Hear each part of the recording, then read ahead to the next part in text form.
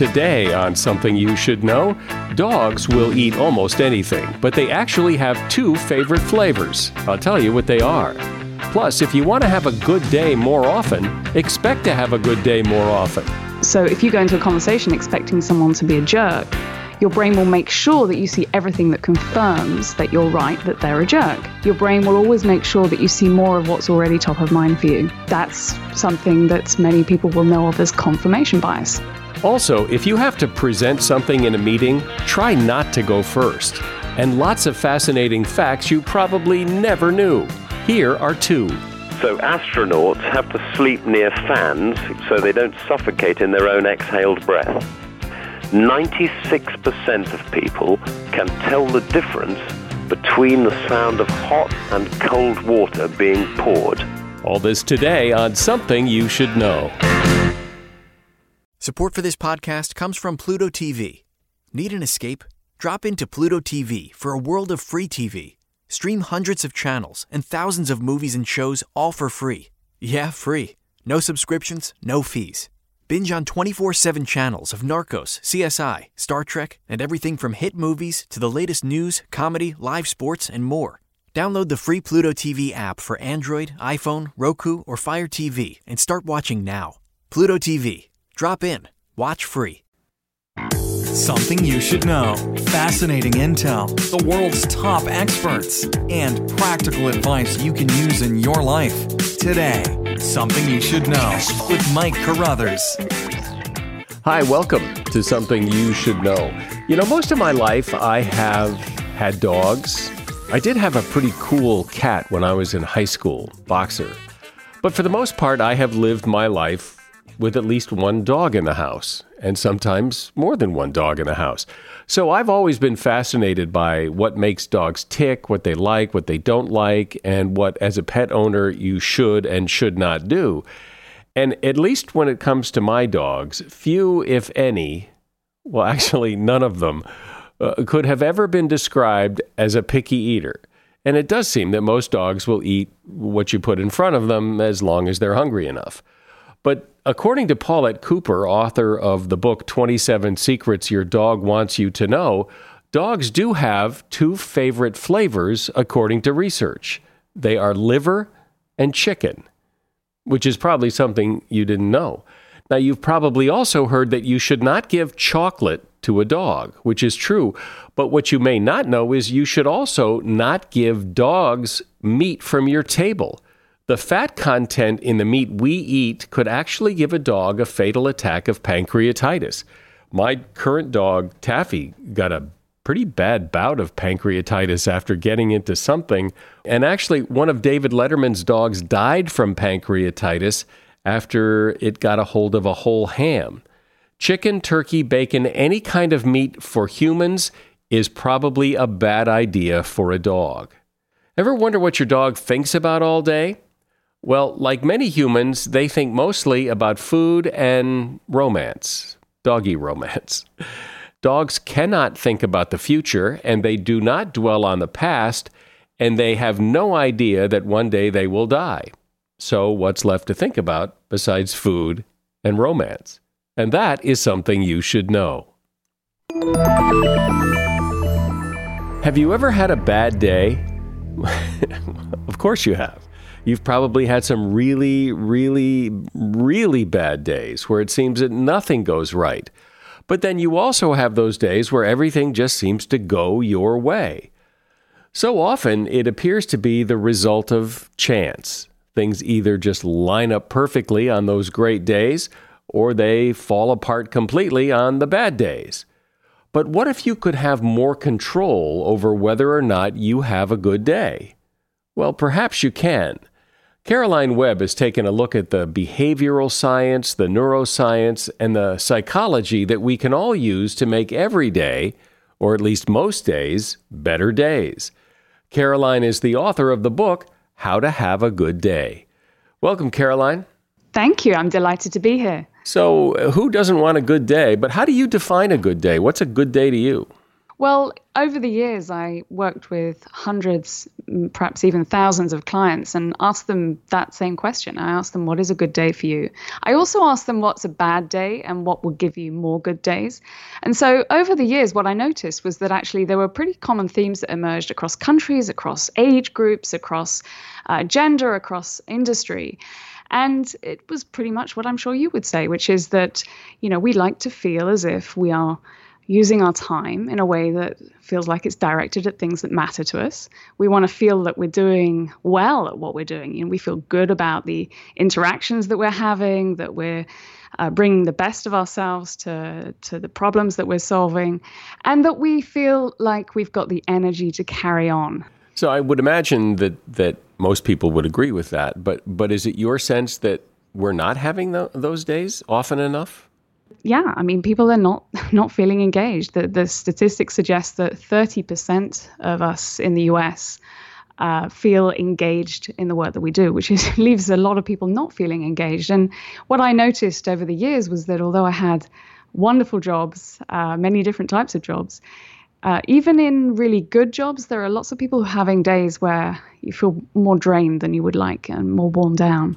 At the end of the day, you struggle to answer that third question really effectively, saying, yes, I do feel great. I feel really excited about the next day. But it does seem, before we get into that, it does seem that a lot of whether or not I have a good day, objectively, not whether I feel good or not good, but whether my day goes well, has a lot to do with what other people do or don't do. Yeah, that's a really fair point. Yeah, I'm definitely not one of those people who says, just stand in front of the mirror in the morning and chant, everything is awesome.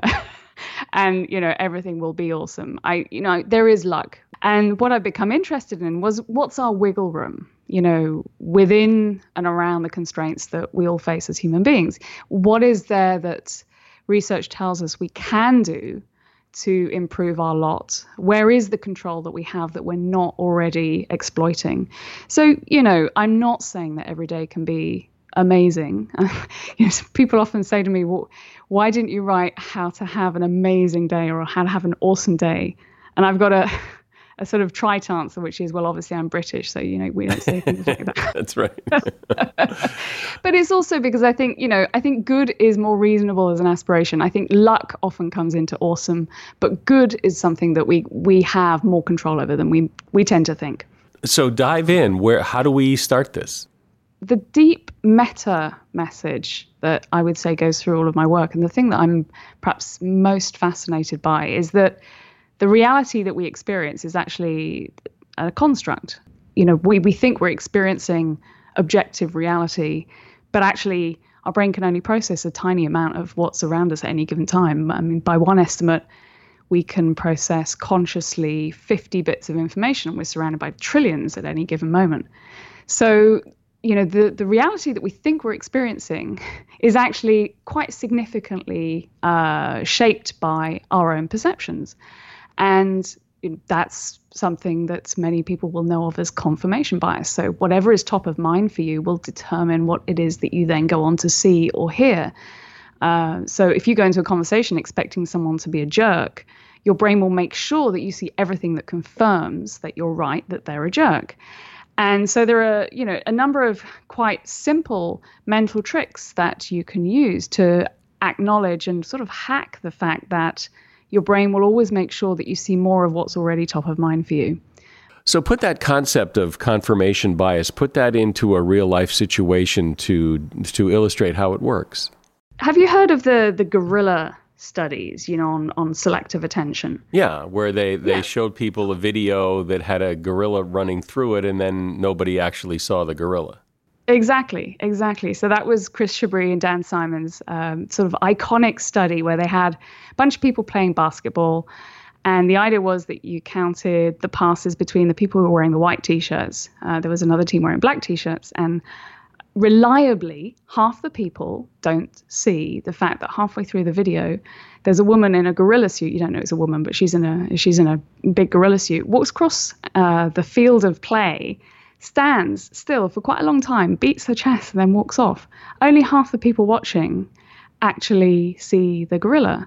And that was one of the first studies in the field of selective attention, which is to say that when you are looking out for one thing, you are very, very, very likely to not see the other thing. And there are lots of studies like that have been sort of homages to that gorilla study, like one that was done with a bunch of radiologists at Harvard that had them look through a bunch of lung scans, and in the last of the lung scans there was a picture of a plastic gorilla printed, and 83% of the radiologists didn't see the gorilla because they weren't looking for it. So what does this mean for us? It means that if you take a few seconds before going into a meeting that matters, or even frankly just sitting in the beginning of the day and say, okay, what is my aim? What really matters to me here?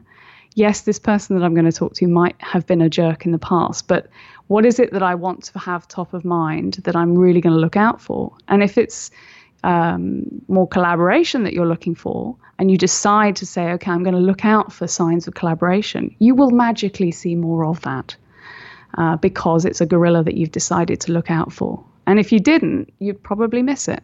It's just that powerful.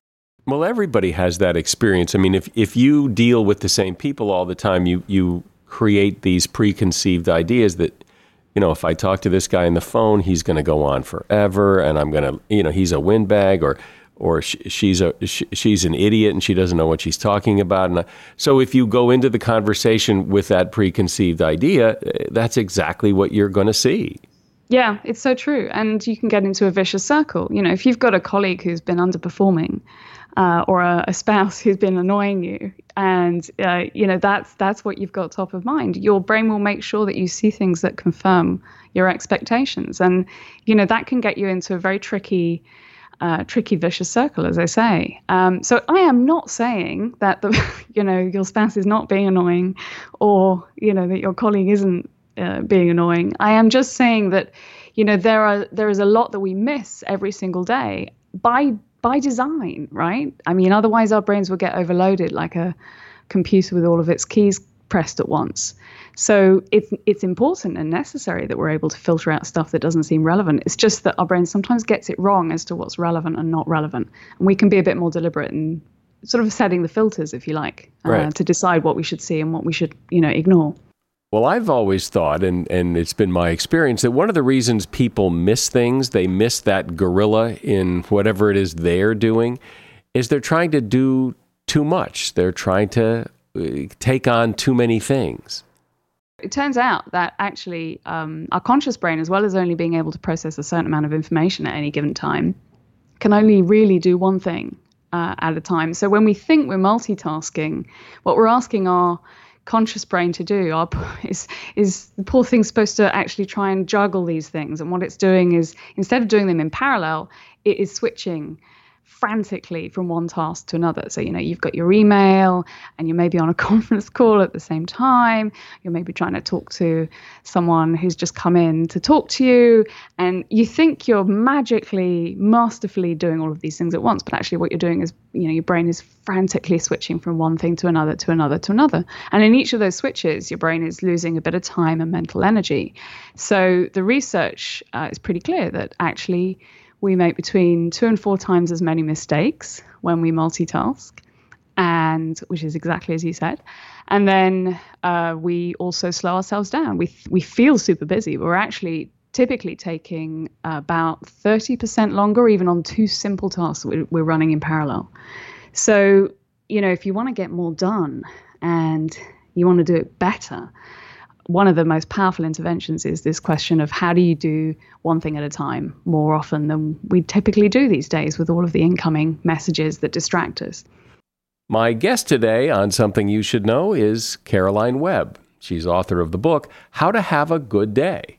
So now that my kids are back in school and soccer season has started, and then there's guitar lessons and everything else, I've never been so busy. I'm running around all the time. So when I need healthy fuel fast, I know exactly where to turn.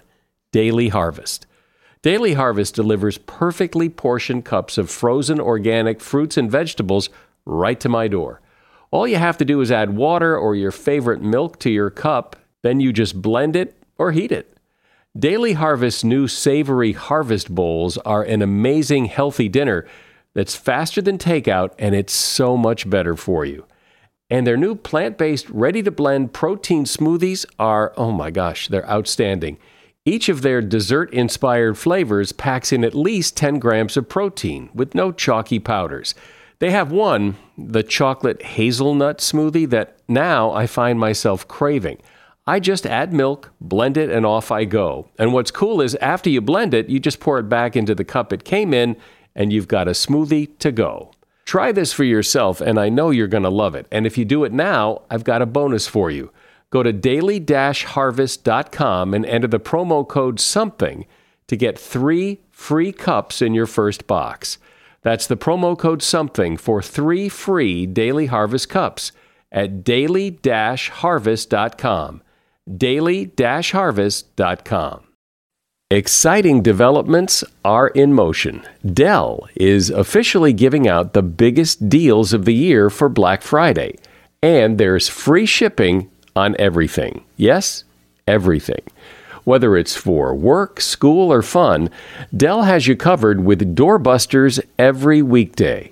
Accelerate all that you do with next-gen XPS and Alienware machines powered by Intel Core processors. Plus, this huge lineup of premium tech is up to $400 off. Call 800-BY-DELL or go to Dell.com/Black Friday. That's 800-BY-DELL. Support for this podcast comes from Wild Turkey Kentucky Straight Bourbon Whiskey. Let's tune in to their one-on-one with Jamal, a real bartender from Old Fourth Ward in Atlanta. I'm making you an old-fashioned today with Wild Turkey Bourbon 101. It just really stands up very well in a classic cocktail like the old-fashioned. It has that perfect boldness. Wild Turkey. Wild Turkey Distilling Company, Lawrenceburg, Kentucky. Copyright 2020, Campari American, New York, New York. Never compromise, drink responsibly. So, Caroline, I think for me, when I have a lot of things to do and I'm tempted to multitask, I know that if I stop and write it down and then say, I'm going to do this and then I'm going to do this. So I'm not keeping track of what has to be done in my head, but it's actually on a piece of paper. It just calms me down and then allows me to go 1, 2, 3, 4, and then it all gets done. Absolutely. And that's another aspect of the limitations of our brain and working with that rather than against it. So we have something called working memory, just like computers, which is our mental scratch pad. And, you know, we can only hold a certain amount in that space. And if you are worrying about 19 things, which a lot of us are, or, 99 things all the time, you're using up some of that mental capacity. And it's just very hard to get any good thinking done if you are using your working memory to kind of think about, oh my God, what are all the things I need to do? So I do talk about the power of actually outsourcing your working memory to a piece of paper. When you are feeling overwhelmed, it's very helpful to actually sort of take a piece of paper or your notepad function on your phone or whatever and just say, okay, what are all the things that are on my mind? And then that actually essentially clears the cache. It creates more space for you to think, to use that working memory on the real stuff that matters. So there is really good science behind that instinct that you have there. And also, and I've heard other people talk about how, it's very common to tackle the simplest, easiest things in the beginning of the day because it's easy to check those off the list. And really, that's the time to use the early part of the day is the time to go after the bigger tasks. But I actually like the fact that I can check things off my list. It kind of creates a momentum for the day. So I like doing those little things early because then I look and go, hey, look, I've got all this done. Look at me go. Yeah, that's right. I mean, actually, the research on goal setting is very clear on that yes, of course, it's great to have lofty goals. We want that. But we're actually more effective when we've broken down those big goals into really small, tiny steps that give us that boost and there is real neurochemistry that underpins this, that, we are more likely, the brain likes to repeat things that feel rewarding. So if you set yourself a small goal and achieve it, your brain feels like, oh, right, okay, I'm going to feel like, doing more. And I also like what you're saying about being careful about advice around how you should start your day. I'm basically a vampire. I'm such a late night person. So a lot of the advice about this is what you should do first thing in the morning just doesn't work for me. Me neither. In fact, there are so many time management gurus that say, you really shouldn't check your email first thing in the morning. And I could no more not check my email first thing in the morning than I could fly to the moon. I mean, how do you not check your email first thing in the morning? I couldn't not do that. And how long? It's not like it's so draining to check your email, like, oh, I'm spent for the day. But then it gets it off the list and it's done. But I think that so going back to what's the principle? The challenge is that if you open your email and then you find something depressing, then given the way that selective attention works, so you got that negative thing top of mind, it's very easy then to see everything that is negative after that. So I think that's the principle. If that's the principle, then just make sure that you're setting your intentions before you open your email. That can take honestly 30 seconds to say, okay, what matters today? Okay, all right, so what do I want to really pay attention to? Okay, all right, now let me have a look at the email. Right. Well, if I didn't look at my email, I would assume there's something depressing in there that I'm not looking at. So, at least I've got a chance that maybe there isn't something depressing, and I'll go look at it. So it doesn't matter. But everybody, well, like you say, everybody has their own way of doing things. But that just, I don't think there's a one size fits all, and you have to find what works for you. But my peak thinking hours are always in the afternoon. Really? That's exactly the opposite to what you read in the productivity literature in general. Yeah. So if I'm thinking about a time when I want to do some writing, or I want to, really have sort of really in-depth coaching session with, a treasured client, I'll definitely sort of skew it towards late morning to afternoon. Yeah. So, you've got to know yourself. You've got to figure out what are your rhythms, when are you sharpest, when are you clearest, and, work with that. So back to the main point of this conversation, which is to try to make sure that every day or most days are good days. What else can we do? One of the things that I like to keep front of mind is the fact that research is really clear that when you're generous and kind to other people, you get an enormous boost. When you're feeling low or tired, it can feel like exactly the last thing you want to do to kind of think about, well, what can I give to other people in terms of warmth or kindness? But actually, it's really reliable. Marty Seligman, who's arguably the leading light in the field of positive psychology, once said that it was the most reliable intervention that he had ever come across in terms of boosting your sense of well-being immediately. There was a day when I was walking down the street here in New York, and it was pouring with rain, just as it has been the last couple of days, actually. And there was a woman ahead of me who was carrying a paper bag with shoes in it. And I honestly, I don't know why, but because of the rain, the bag was falling apart. And I was carrying double bagged groceries. So I went over to her and I took the outer bag and I gave it to her, and she was so grateful. But I walked home on air feeling amazing, like I was, enormously connected to the human race and feeling full of the bounteousness of my existence. And I only just made it home before my other bag fell apart myself. But, I did that. Yes, I did that because, I wanted to help. Also, honestly, because I knew the research, and it just at the edge of this sort of thing, knowing the research just makes you perhaps a little bit more willing to give a bit of time to stop and give directions to the tourist that's lost, to give a hand to the person that's struggling in the office. And if you know that, and it's going to give you a boost, then, that's a useful thing to carry into each day. If you could, just a couple of other really quick strategies or concepts that people can take with them that will help them improve the day. So learning is a huge booster. It turns out that we're inherently wired to find learning new things rewarding. And then, of course, there's all of the good research, which I'm sure lots of people already know about the power of gratitude.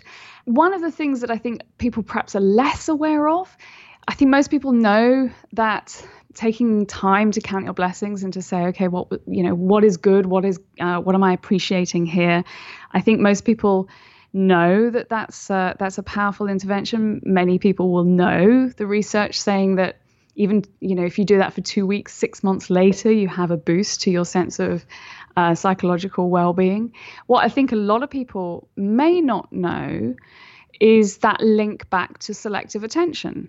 And the fact that if you do it, if you say, okay, I'm having a bad day, I've just had a bad commute, let me force myself to think of 3 things that I'm grateful for, or 3 things that I appreciate in the environment around me. Maybe it's someone's wearing a nice hat, or you see someone, helping someone else with their shopping that's falling out of their rainy bag. Just putting good things top of mind is not just going to make you feel better, but it's going to make you more likely to see other good things because of the top of mind effect, the fact that whatever is top of mind for us drives whatever we then notice next. And so, that's something which we can all use. And it is an intervention that I use pretty much most days. Whenever I feel a bit tense or a bit grumpy, I'll say, okay, let me notice 3 good things in the next 5 minutes. And it works even if you do it through gritted teeth. You don't sound like the grumpy type, but... Well, but, it's because I use all of this stuff. I really, really do. I've always been interested in what's the smallest amount of intervention that I can truly, honestly build into my own life that is easy to build into the grain of, an average daily busy routine. So I've been using this stuff for a really long time. And I will admit that possibly it's made me a moderately happy person. Great. And the good news is, so can anyone else be a happy person and have a good day if they follow the advice. Caroline Webb has been my guest. The book is How to Have a Good Day, and you'll find a link to that book at Amazon in the show notes for this episode of the podcast. Thanks, Caroline. You're very welcome. Do you own or rent your home? Sure you do. And I bet it can be hard work. You know what's easy? Bundling policies with Geico. Geico makes it easy to bundle your homeowner's or renter's insurance along with your auto policy. It's a good thing, too, because you already have so much to do around your home. Go to geico.com to get a quote and see how much you could save. It's Geico Easy. Visit geico.com today. That's geico.com. Hey, say what's happening, man. Tip T.I. Harris right here, the King Good. Welcome to 10 Songs That Made Me, a new show that invites artists and influencers to explore 10 of the tracks that made them who they are today, as creators and as people. You'll hear the soundtrack to my life in the very first episode, but make sure to tune in every week for new episodes. Follow and listen for free, only on Spotify.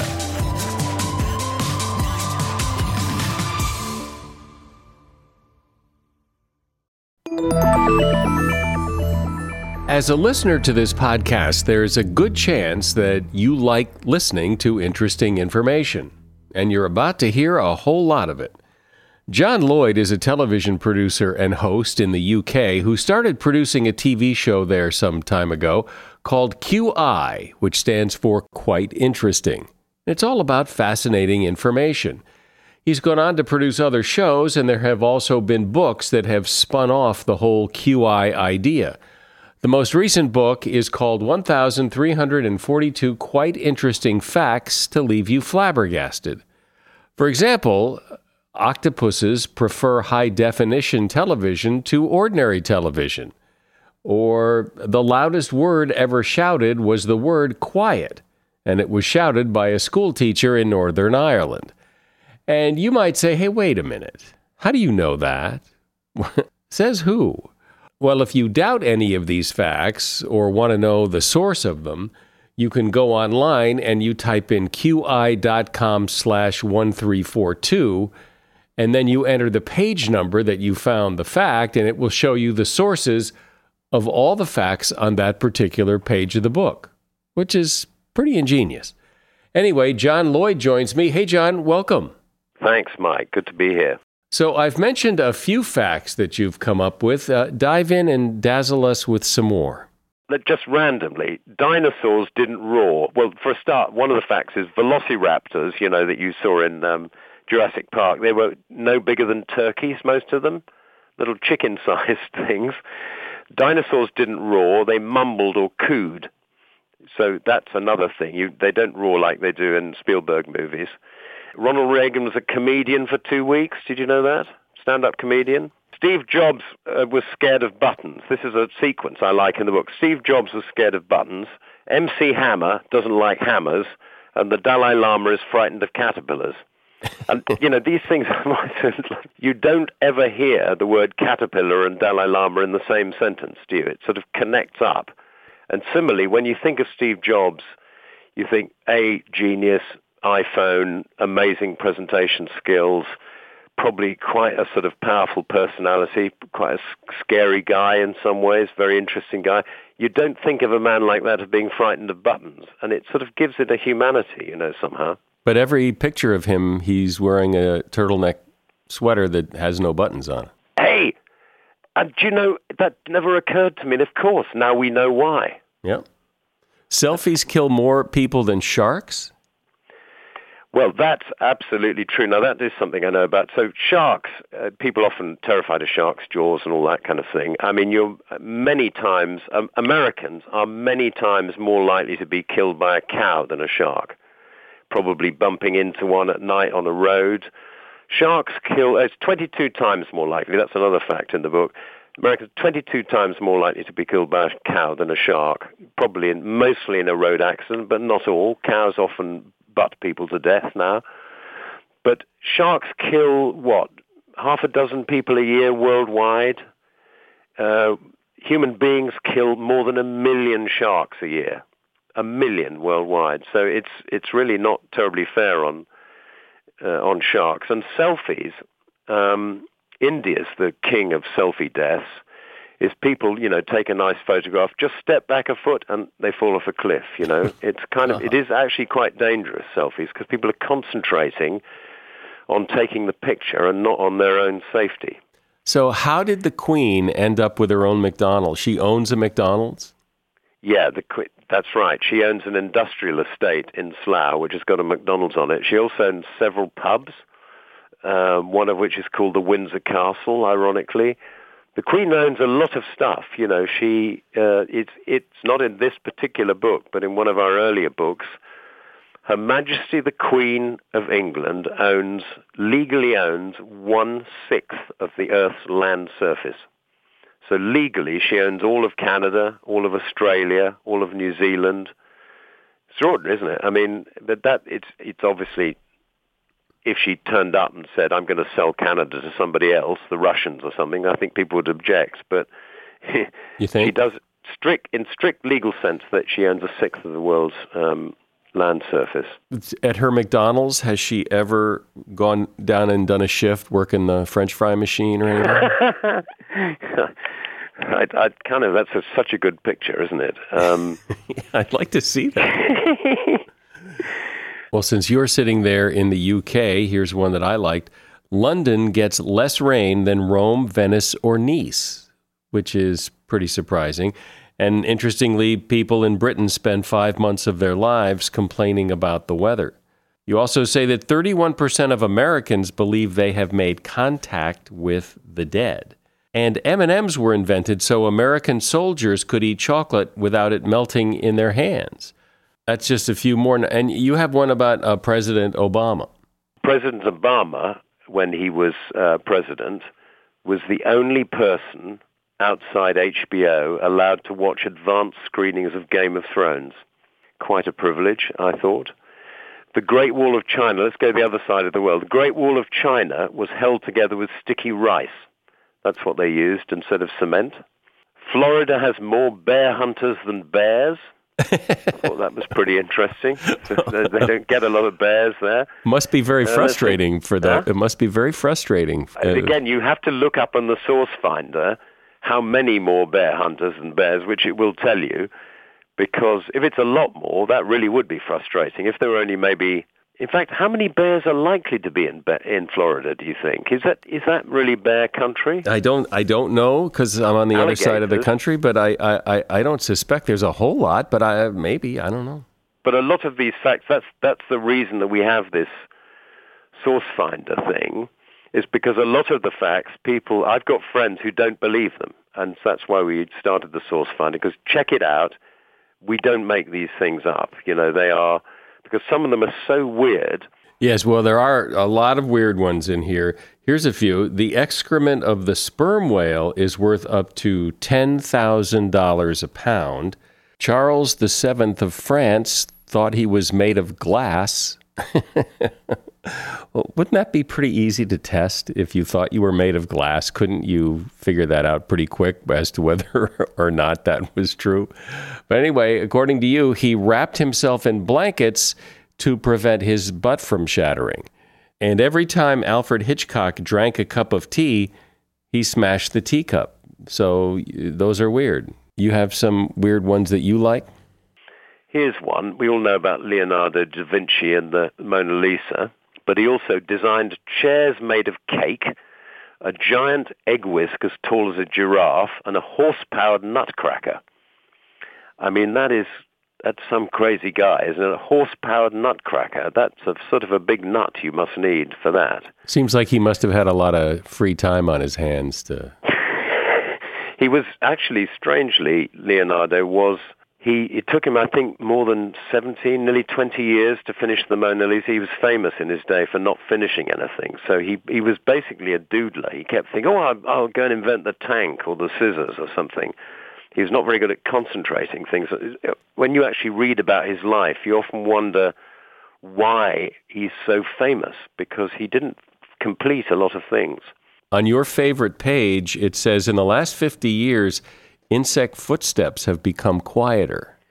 Well, that's exactly what I mean. That's where you need the source finder. I can't remember why that is, but isn't that an extraordinary thing? How do they measure it? Yeah. And why? Yeah, right. Who thought to think? Stuff like this. This is one of my favorite mad ones, is 46% of the population of Japan hides when someone rings the doorbell. So nearly half of Japanese, if you go to their house and ring the doorbell, they'll hide. You really want to know the backstory to that, don't you? Yes, I do. Do you have it? Well, they're just very shy. They're just very, very shy people.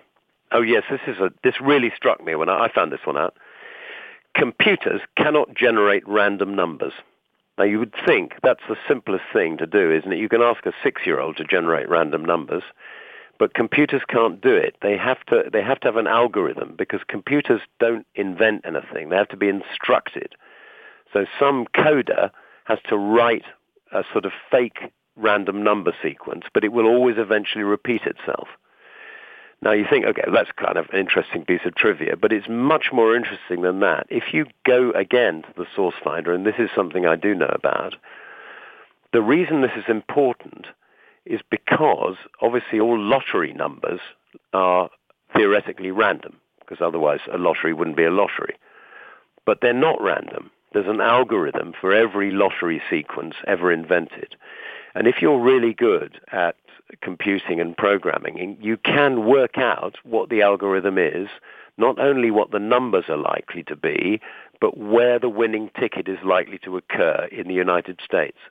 And there are several people in the United States who are earning upwards of $10, $20 million a year by working out where the shop is, where the winning ticket is likely to be. And then they go to the shop and they buy basically all the tickets in the shop. They might buy, $5,000 worth of tickets or something. And they get rich doing it. And it's because they've worked out that computers can't generate random numbers. Well, one of the other interesting things about computers I found is that you say that the computers that basically operate the nuclear weapons in the United States still run on floppy disks. That's a bit worrying, isn't it? Yeah, well, I would think so, yeah. But, that's just me. So astronauts have to sleep near fans, those things that go around, so they don't suffocate in their own exhaled breath. I think that's a really interesting fact, that because the breath doesn't go anywhere, there being no gravity, it just hangs around their mouth and nose, and because exhaled breath is carbon dioxide, you suffocate. I think that's really fascinating. So here's a couple I like. Drinking one glass of wine makes you more attractive. Drinking a second glass of wine undoes all the good work that the first glass of wine did. Flights from JFK Airport in New York are sometimes delayed so that turtles can be moved off the runway. And being left-handed, this interests me. Boys born in the winter are more likely to be left-handed. I wasn't born in the winter, but I think that's pretty interesting. Okay, your turn. Well, you were just talking about the floppy disks. During the Second World War, U.S. Navy sailors were given detailed instructions on what to do if caught by a giant clam. Which I thought that was pretty necessary advice. I mean, what are the chances? But apparently they were. Antimatter costs 17 billion pounds per gram. That's, what's that about? How many $billion is that? It's very, very expensive to make. Another World War I. During the Second World War, the Allies considered dropping glue onto Nazi troops to make them stick to the ground. And here's one. I know, this is one of my favorites in the book, Mike, actually. And you can test this. You can do it in two ways. You can do it online or you can do it for yourself. It is the most extraordinary counterintuitive fact. 96% of people can tell the difference between the sound of hot and cold water being poured. You wouldn't think you would be able to, would you? But it's absolutely right. Try it online.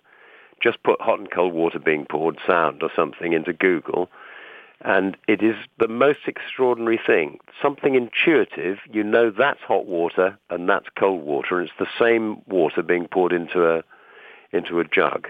What's this trees sleep at night? I didn't know that. Yeah, they do it to rest their branches. And actually I was just reading about trees are the most extraordinary things. They communicate with each other underground. They've got a kind of radio network under the earth. They sort of warn each other of things. And the latest information is that trees, not only do they sleep at night to rest their branches, but they've got a kind of heartbeat, a sort of built-in pump, a heart pump.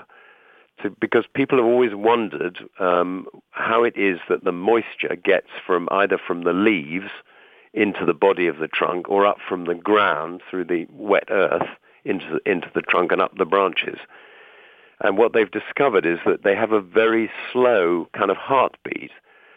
For example, I mean, what is a human heartbeat? You probably know this. I can never remember. How many beats a minute is a heart? I think the average resting heartbeat is somewhere between 60 and 100 beats a minute. A blue whale's heart beats about 9 times a minute. Very, very slow because it's such a big thing. And a tree's, as it were, heart doesn't actually have a physical heart, but the pump mechanism is very, very slow. So you don't notice it. And they've just got this new technology. They've realized that there's this regular beat and it's slowly pumping the water up and down the tree trunk. Because all the latest research about plants are, we take them so much for granted, like so many things in the world, but there's mimosa plants, for example, learn from experience. I mean, that is so weird, isn't it? Because mimosa plants have a thing, when they're threatened, they kind of close up their flowers and their leaves, they curl up into a ball if it's, a storm or something like that. And so what they did, they took these mimosa plants in a pot and they dropped them off a table. And the mimosa plant, knowing, because it could feel the gravity, is something's happening, so it closed up. And they did it again, it closed up again. And after the third time, they stopped closing up because they think, oh, you're crying wolf, nothing's going to happen. How can a mimosa plant think, how does that happen? I find that extraordinary. But that's what we do at QI. It's always, every day, something completely weird we learn that's new. And I think everybody today learned something, whether they believe it or not. John Lloyd has been my guest. He's a television producer in the UK.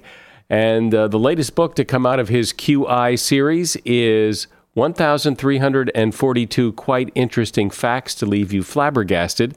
The book is just out, and there's a link to it in the show notes. Thanks, John. If you ever have to present an idea in a meeting, try not to go first. Research shows that in a meeting, the first idea presented is often attacked by everyone in the room because energy levels are high at the start of any meeting. You're better off to present your idea about halfway through the meeting after people have had a chance to settle in.